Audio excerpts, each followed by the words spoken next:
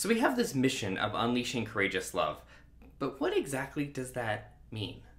I mean, courageous love is kind of an intimidating word. It seems like something that other people would do, right? Those better people that you often think of, the braver people, the smarter people, the people who have more space in their life, that have their lives together, the heroes and saints and heroines, those people. Courageous love seems like something that only they would do. And in our congregation, sometimes it feels like something that the ministers do or the activists do, not something that all of us do. But courageous love actually isn't a special type of love. It's actually the same ordinary love that fills our world.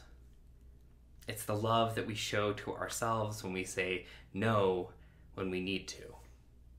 It's the love that says yes to taking on incredibly burdensome responsibilities because we know it's our part to play and that we couldn't say anything else but yes.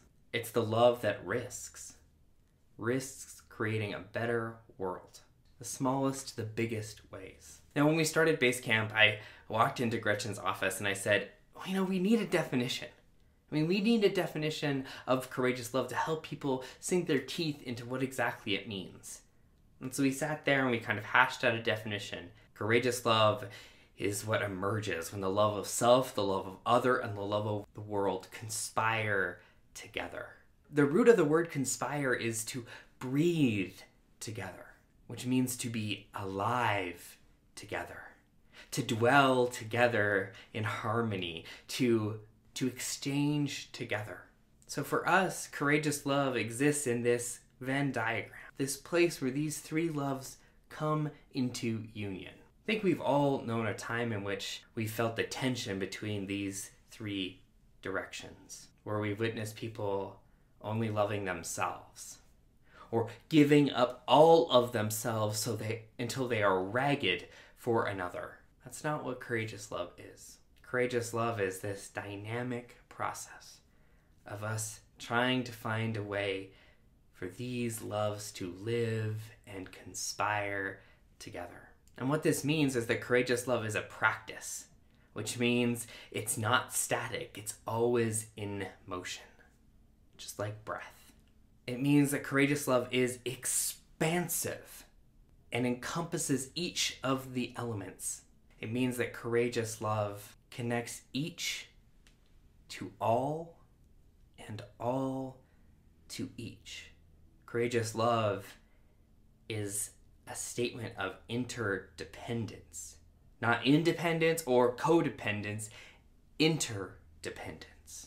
Which means that boundaries matter because courageous love insists on the integrity of each of the parts.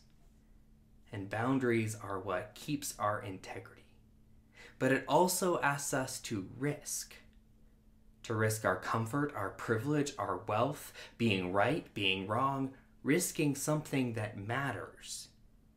For the call of love always asks us to not settle, to not take the easy way, for there is no easy way in love, but to follow that pull, that deepest of integrity, not only our integrity, but the integrity of all that is, which means courageous love fights against racism and sexism and transphobia and homophobia and classism and ableism, that courageous love steps into this place of seeing each and every being as worthy and beloved, which is a lot easier said than done, which is why that first bit of it being a practice is a good thing, because we get to practice, which doesn't make perfect, but it does make permanent this work of trying and trying again to find that balance, not only alone, but together.